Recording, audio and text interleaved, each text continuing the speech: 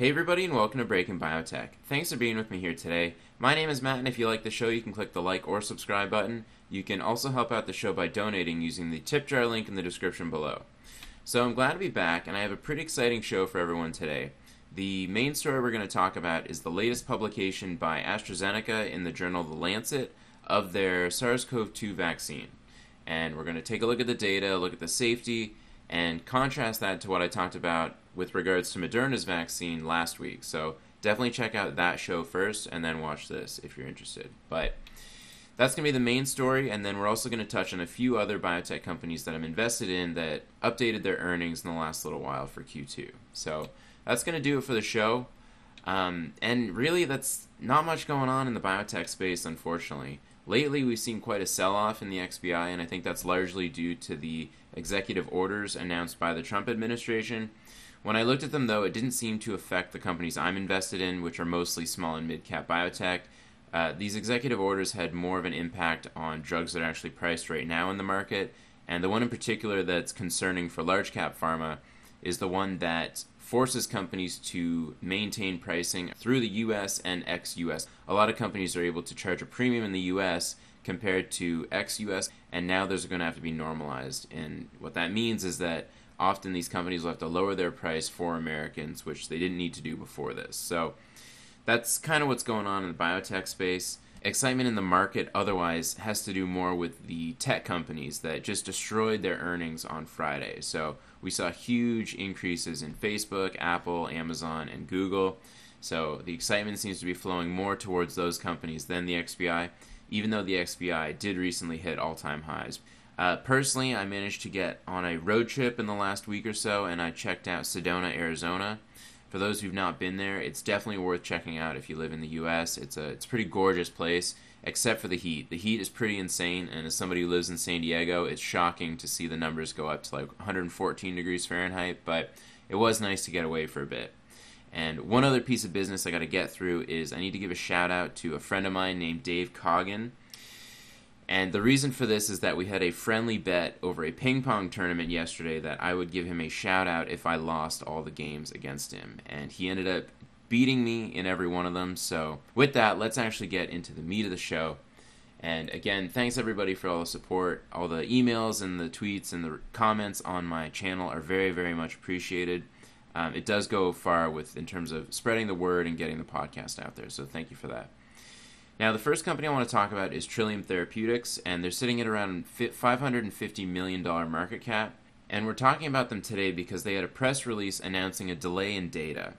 And people were expecting a clinical update on their 621 and 622 product in the middle of 2020. And that's around this time now.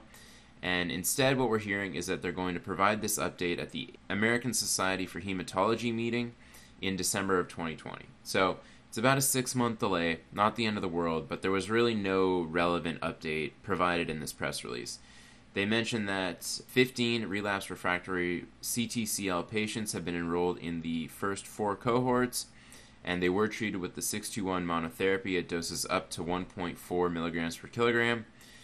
They also mentioned that they completed dose-limiting toxicity evaluation of cohort 4, which is that 1.4 milligram per kilogram dose, and they're now moving on to the 2.0 milligram per kilogram dose. So not really much to report. The stock sold off from in the 7s to around the 5s, and then was bought back up into the 6s. So I think my average position is around the 5s, and I decided not to take an additional position into it because I am pretty heavy in the stock. And yeah, it's an unfortunate delay, but I don't think the fundamentals of the company at all are in jeopardy. And some other things to note, if you do want to take a position in sort of a CD47 molecule, which is what Trillium is commercializing, they did announce a solid tumor study, which is going to be starting pretty soon, and we're going to see data in that in 2021. So if they see good data in solid tumors, I think the stock could garner maybe a 5x valuation from where it is now. So that's kind of where I see Trillium eventually, and I plan on holding well into 2021. The next company I want to talk about is Viking Therapeutics, ticker symbol VKTX, and they're sitting at a $500 million market cap, and they're commercializing a thyroid receptor beta agonist molecule for NASH treatment. And I want to touch on them because they did a Q2 earnings report recently, and they mentioned that their phase 2b Voyage study, which is looking at biopsy-confirmed NASH patients, is continuing to enroll, and they're also opening ex-US sites, opening in Q3 of 2020. So enrollment actually does seem to be moving along nicely. And also wanted to mention that their primary endpoint is 12-week MRI-PDFF data, which is a look at liver fat content.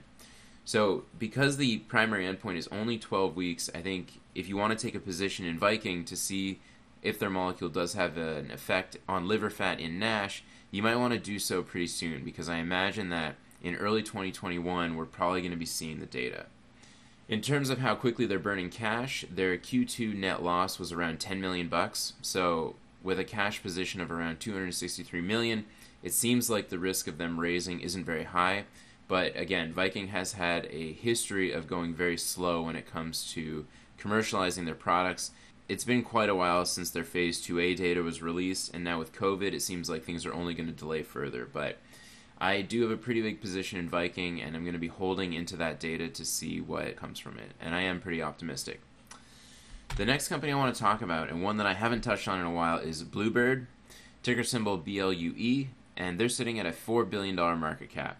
I've had a position in them for quite a while, and it has not done me very well, unfortunately. I'll talk about that in just a second on why that is, but the news that we heard is that them, in collaboration with Bristol Myers Squibb, resubmitted their biologics license application to the FDA for their ide-cel cell therapy treatment BB2121, and this is for the treatment of fourth-line multiple myeloma. And I thought it was a good time to touch on Bluebird because I talked about Karyopharm relatively recently, and they have a molecule that's also approved for fourth-line multiple myeloma. Now, like Karyopharm, Bluebird is studying this molecule or a related molecule. I think they have another one, BB21217, and they're looking at earlier line multiple myeloma as well. So for each line of multiple myeloma, I think it's worth around, and this is just my personal opinion, around $500 million in market cap. So you can expect that if more delays happen, I could see more downside for Bluebird if they aren't able to get this BLA approved by the FDA. So they have a collaboration with Bristol Myers, and the way they've structured it is that Bristol Myers owns the ex-USA rights to this molecule, and they're going to pay a royalty to Bluebird. And then within the USA, I believe they split it 50-50. So they're going to be co-marketing it and then splitting the profits likewise. If they are able to get positive data in earlier lines, this is going to boost the market cap from where it is today. And I think things that we can look forward to is insights into their non-cancer therapeutics. And the one in particular is the commercialization of Zynteglo. And this is a treatment for beta thalassemia. So this was approved in the EMA in some European states earlier this year, but we haven't really seen any real progress in terms of how the launch has gone, how well doctors are kind of adopting it into their own practice. So hopefully in their Q2 earnings report, which should be coming in the next couple weeks, we'll get some insights on that. But the reason why Bluebird has been hammered so brutally in the last little while is their cash burn is extremely high. I believe they spent in Q1 around $150 million in R&D expenses pretty much, and that's a quarter. And also their developmental timeline has just been going too slow. It's just been taking them way too long to commercialize these molecules while they're continuing to spend a ton of money. And now, they did a raise earlier this year, and they mentioned that they have a cash runway until 2022, but, I think they're being a little liberal with that, and it's likely that in 2021 they're probably going to need to raise some cash, unless they can rein in some of that spending. And they could offset that if they are able to have a successful launch with Zynteglo as well as ide-cel, but like we've seen, they have a bit of a history in taking some time with this. So we'll see what's going to happen. I'm still holding some shares, kind of reluctantly, but based off of their earnings report in the next little while, I might decide just to sell, cut my losses there, and put the money into something else or just hold more cash. So that's my update on Bluebird. And let's get to the feature story for today, which is talking about AstraZeneca, ticker symbol AZN, or AZN for my American friends. And they closed on Friday at a share price of 55.8, giving them a market cap of $73 billion. And now, if you've watched my show to any regularity, you'll know that I don't really like investing in large or mega cap pharma. The reason for that is they don't move on catalysts like smaller mid cap pharma does. There's also a lot of difficult things to analyze, like payer support as well as pricing. So for those reasons, and really the catalyst reason is the one that bothers me the most, it's difficult for me to evaluate. So I don't usually touch large cap or mega cap, and this is going to be no exception. So if you were hoping to get some kind of interesting verdict at the end, I'm not going to be taking a position in AstraZeneca. But, for those who are interested in understanding how this vaccine compares to Moderna's, definitely stick around because I'm going to get into some interesting stuff. Now, in terms of their financials, their Q2 revenue was $6.3 billion, leaving them a net income of $1.4 billion, and their net current cash is at negative $3.3 billion. So they do have some debt on hand, but with a quarterly revenue of $6.3 billion, it's not really a big deal, and I'm sure they have no problem servicing that debt.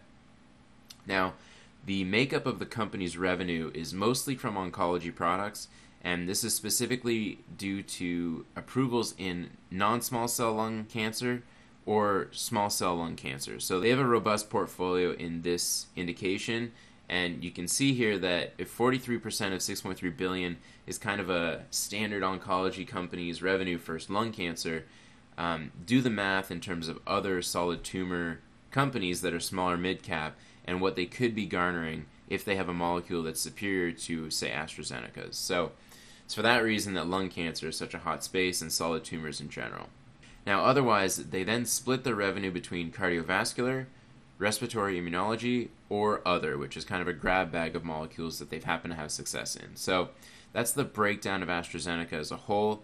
And then what they pivoted towards now is COVID-19 treatments. And they've split this between a treatment regimen, which is a mix of antibodies, or a vaccine, which is the most exciting one because being able to prevent the infection of SARS-CoV-2 is really the goal that we want here. A treatment is not ideal, at least the ones that we've seen so far. They haven't been that effective, so a vaccine is really what governments are going to look to stock up on in order to protect their citizens. So that's the main excitement, I'd say. And we're going to talk about the study that they just published in The Lancet, and the title of it is Safety and Immunogenicity of the ChAdOx1 nCoV-19 against SARS-CoV-2, a preliminary report of a phase 1-2 single-blind randomized controlled trial.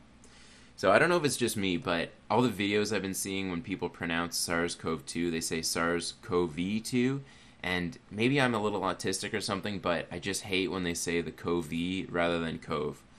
Anyway, it's just an aside. But back to the study, they published this in The Lancet on July 20th of 2020, and this journal has an impact factor of 59.1.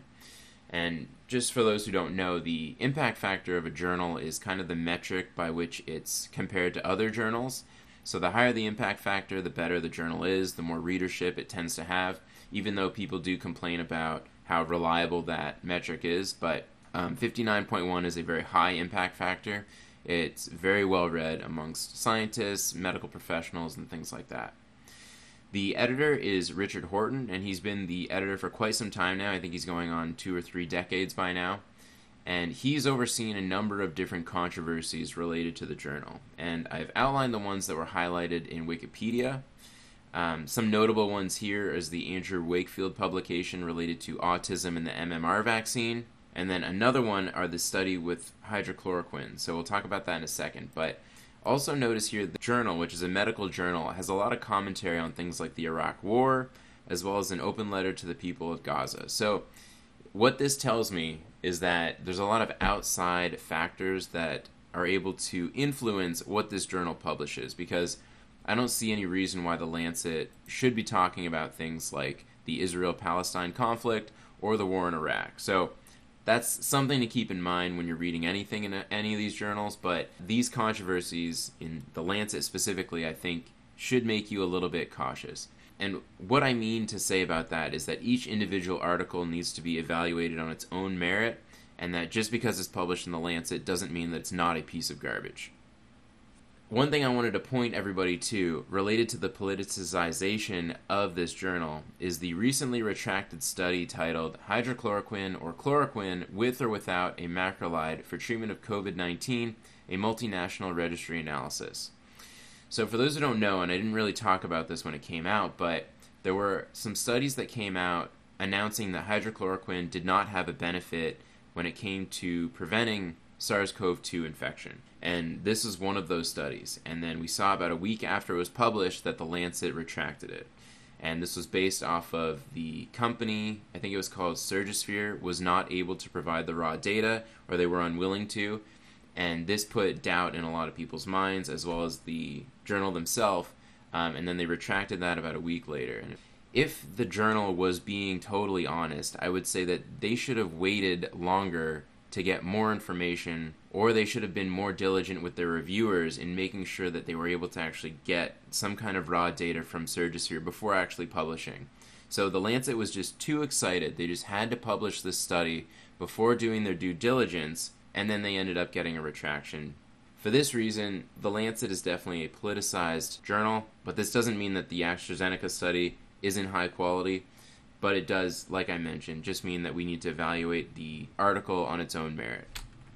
Okay, with that all being said, let's talk about the COVID vaccine CHAdOx1. And what this is a replication-deficient simian adenoviral vector containing the full-length structural surface glycoprotein, spike protein, of SARS-CoV-2. And just to give a background on adenoviruses, we've heard a lot about AAV vectors, which are adeno-associated viral vectors. And they're based off of adenoviruses, which normally in the wild, I think they contribute to the common cold. So most people have been exposed to them before. But basically what this is a type of gene therapy where they put this spike protein on an AV backbone, and then they're giving it to patients. So some benefits of this viral vector is that adenoviruses don't integrate into the host genome. So this is good because there's no risk of it interrupting an existing biological process in your nucleus, which is good. And it also does not replicate in dividing cells. So it's only going to be your somatic cells that are kind of affected by it, which means that your gut cells and your fertility cells aren't going to really express it that much. And one other concern, like in normal gene therapies, is that because it's an adenovirus, what could happen is your body's immunity could specifically target the viral backbone itself, and the concern there is that there might not be a possibility of redosing, because once your body has those defense mechanisms against the backbone, it could attack the backbone specifically when redosed, thus preventing any kind of efficacy in the future. So that's something that we've talked about loosely when it comes to other gene therapies, and there's no exception here, unfortunately. But in terms of the demographics between the two groups, they were largely unchanged when it came to sex, age, non-smoker, non-drinker, or BMI. So the first thing I want to talk about is the side effects. And if you remember in the Moderna study, we saw that every single patient with the 100 microgram dose experienced some kind of systemic side effect. Now, they weren't all very serious, but they were all experienced by the patients. When it came to this vaccine here, the AstraZeneca vaccine, almost everybody experienced some kind of local tenderness of where it was injected, but generally the vaccine was well tolerated. We can see here in the image the systemic side effects, and what I want to make note of is around 40% of patients experienced fatigue, headache, malaise, and muscle ache, with most of them being relatively mild. So I think in general what this means is it's a little bit better tolerated than the Moderna vaccine, but that doesn't really hold too much water because these are also healthy volunteers. So we still need to see how this vaccine as well as the Moderna vaccine are tolerated in at-risk COVID populations. So these are elderly patients in particular, and we want to be careful about things like fatigue or malaise or headache, as well as things like fever. But what's nice to see here is we don't see some of the real dangerous systemic side effects like anaphylaxis. So between this one and the Moderna vaccine, they are tolerable side effects, but we still need to see whether or not patients that are at risk for COVID-19 also experience only a mild version of these side effects. So this is nice to see. I would say this is a plus for AstraZeneca as opposed to Moderna. Next, let's talk about the humoral effectiveness. And what I'm talking about here specifically is the ability of the vaccine to generate an antibody response. So the experiment that I want to focus on here, again, is this PRNT experiment. And, look at the paper itself if you want to see some of the other experiments they did in the paper. But for me, I think this is one of the most impressive experiments to show that you're actually generating some kind of effect here. And I'm not going to go into the details of the experiment because I've explained it numerous times now in my other videos, so check those out. But it's called the plaque reduction neutralization test. And what it does is you're looking at a diluted form of serum and its ability to prevent infection in cells in culture. So that's what we're looking at here. And what they did here is took serum at day 28 after vaccination, and they showed that at a titer of around 256 on average, they were able to prevent about 50% of infection when serum was mixed with live SARS-CoV-2 virus. So a couple things to note is that Moderna actually saw a much larger effect. Even in the 25 microgram dose, they saw a titer of 512 work, and in the 100 microgram dose, I think it was upwards of 1024. And on top of that, they also tested the PRNT at 80. So what this means is that their threshold for success was 80% prevention of infection, as opposed to AstraZeneca that only did PRNT at 50. So it's a little bit of a technical consideration, but in general, we still don't know whether a titer of 256 is enough to still prevent infection in live humans in vivo, because all of this is being done in vitro, which just means in a culture dish. So both of these could be winners, but what it looks like here is that Moderna's vaccine actually does garner a higher titer than that of AstraZeneca. Moving on to the cellular effectiveness, and this is something that a lot of people are starting to look at now, which some people think is a more important indicator of longevity when it comes to ability to prevent infection, and this is the ability for T cells to respond to the virus. And so what I'm showing here is an ELISpot assay where they looked at the ability of PBMCs, which is peripheral blood monocytes, that are able to release or are like primed to release interferon gamma in response to SARS-CoV-2 peptides. So what this is telling us here is how many T cells are responsive to the SARS-CoV-2 virus. And specifically when we're looking at interferon gamma, we're looking at either CD4 cells or CD8 cells, and these are the beneficial T cells that are involved in mounting a robust cellular response. But like I've mentioned in a previous video, what we really want to see is a CD8 memory T cell response, because that tends to correlate with better disease outcomes and longevity of protection. And this is, look at some reviews that talk about this, but that's what we want to see. And what we were led to believe in some of the preliminary media releases from, the company or people that had heard about the company was that the AstraZeneca vaccine was mounting both a very strong humoral response as well as a cellular response. And this is the data specifically related to the cellular response. And so here's some things to note. They're only looking at total PBMCs. And what Moderna was able to show us is specifically in CD4 T cells or specifically CD8 T cells. And the AstraZeneca data doesn't really do that. What they're showing here is that out of 1 million PBMCs that we'll use the prime boost as an example, at day 14, which garners the highest response, 1,000 cells are able to release interferon gamma in response to SARS-CoV-2 peptides. So if we do the math, 1,000 cells over 1 million is only 0.1%. And comparing that to the CD4 response from Moderna, that's actually half as well as they did. Now, another caveat to that is that the denominator is total peripheral blood monocytes, or PBMCs. And within that, there are subsets of CD4 cells, CD8 cells.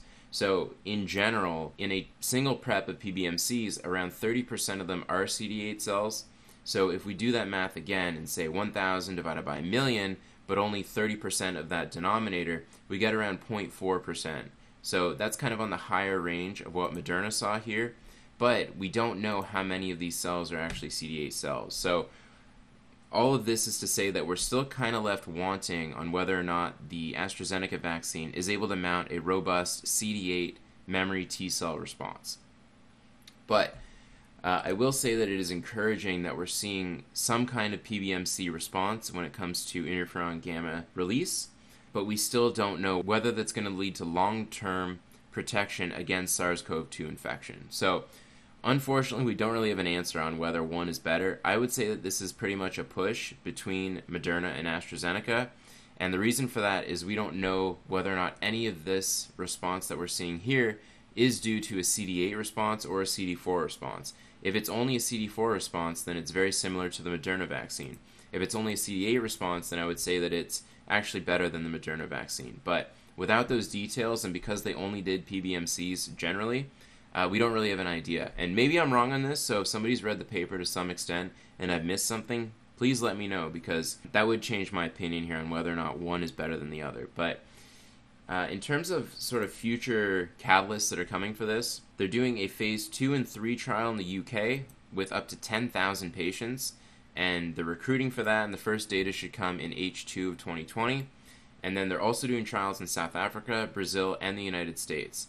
And this data, they're saying, should come in the second half of this year as well. So it really looks like at the second half of this year, we're going to get the data, and then maybe in early 2021, we're going to have some vaccines that are going to be, distributed and ready to go. And specifically, I'd say the benefit to AstraZeneca here is that because they're such a juggernaut, they have the ability to streamline this very quickly. So they've already mentioned here that they have the manufacturing down with HEC 293 cell line ready to produce yields of thousands of doses per liter of bioreactor material. So they're going to very quickly be able to get lots of doses of this vaccine ready to go for patients. One thing I've not really talked about is their cocktail of neutralizing antibodies for the treatment of COVID-19, but that, to me, that's not really as interesting as the vaccine. So look into that on your own time if you're interested, but the vaccine definitely has potential.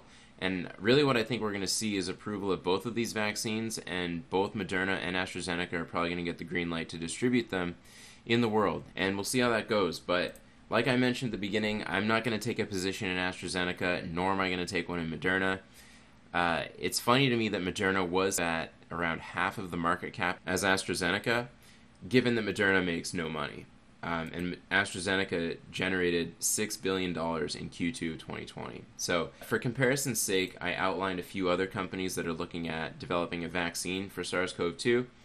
AstraZeneca, $73 billion market cap. Moderna did sell off quite a bit since my last video, and they're now sitting at only a $28 billion market cap, which is still very high in my opinion. They have started their phase 3 trial, and they've mentioned that their phase 2 is actually completed enrollment. So we should see data for phase 2 in the next month or two. Another company is Novavax, and they have a market cap of $8 billion, and I think they said that they're going to announce data late July of 2020, but since we're in August already, we haven't seen it yet, so it should be coming pretty soon.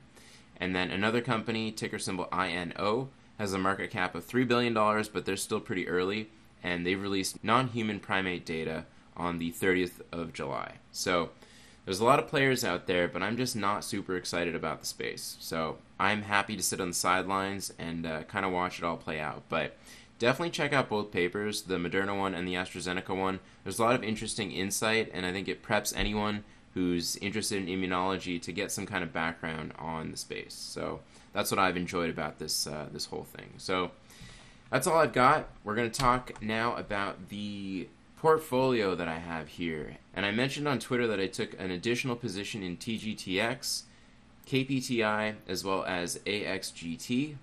And I mentioned here the prices at which I got them at. A couple things I wanted to mention for the next little while is Trevena has their PDUFA date on August 7th. They've done very well for me. I wish I took a larger position than just 1% of my portfolio, but I'm up around 170% on the stock so far. I would not buy up here, to be honest. I'm waiting for the actual PDUFA date to come, and then we're going to hopefully see some good news, and then I'm going to sell off. I don't really want to hold it much longer than that, but they have done me pretty well. Another company that's seen a big increase is Actinium Pharma, and I'm kind of nervous because I saw a lot of posts on Reddit and a whole variety of different subreddits on Actinium, and I think a lot of this increase is just due to an artificial kind of pump that's going on, but also because there's no data that's been released. So I still think it's worth holding to see the data, so that's what I'm going to do and kind of ride out the wave. But, trading at 57 cents, I could see it kind of sell back off into 37, given that we've just seen a lot of AstroTurf excitement about the stock. And yeah, that's pretty much all I've got for updates. Year to date, I'm sitting at 11%, kind of just below the DIA. My portfolio sold off alongside the XBI, but I think, like I mentioned, the temporary setbacks regarding the executive orders aren't really going to affect the XBI as much as the IBB, which actually I don't have here. Must have been a problem with my transferring this file, but anyway, I'll be sure to put that in the next video. But yeah, that's going to do it for me today. Thank you everybody for watching. Appreciate all the support. Please like and hit the subscribe. That definitely helps out the show. And tell a friend if you think anybody else is interested in this kind of content, and that would also help out the show too. So with that, we're going to wrap there, but thanks everybody, and we'll see you next time.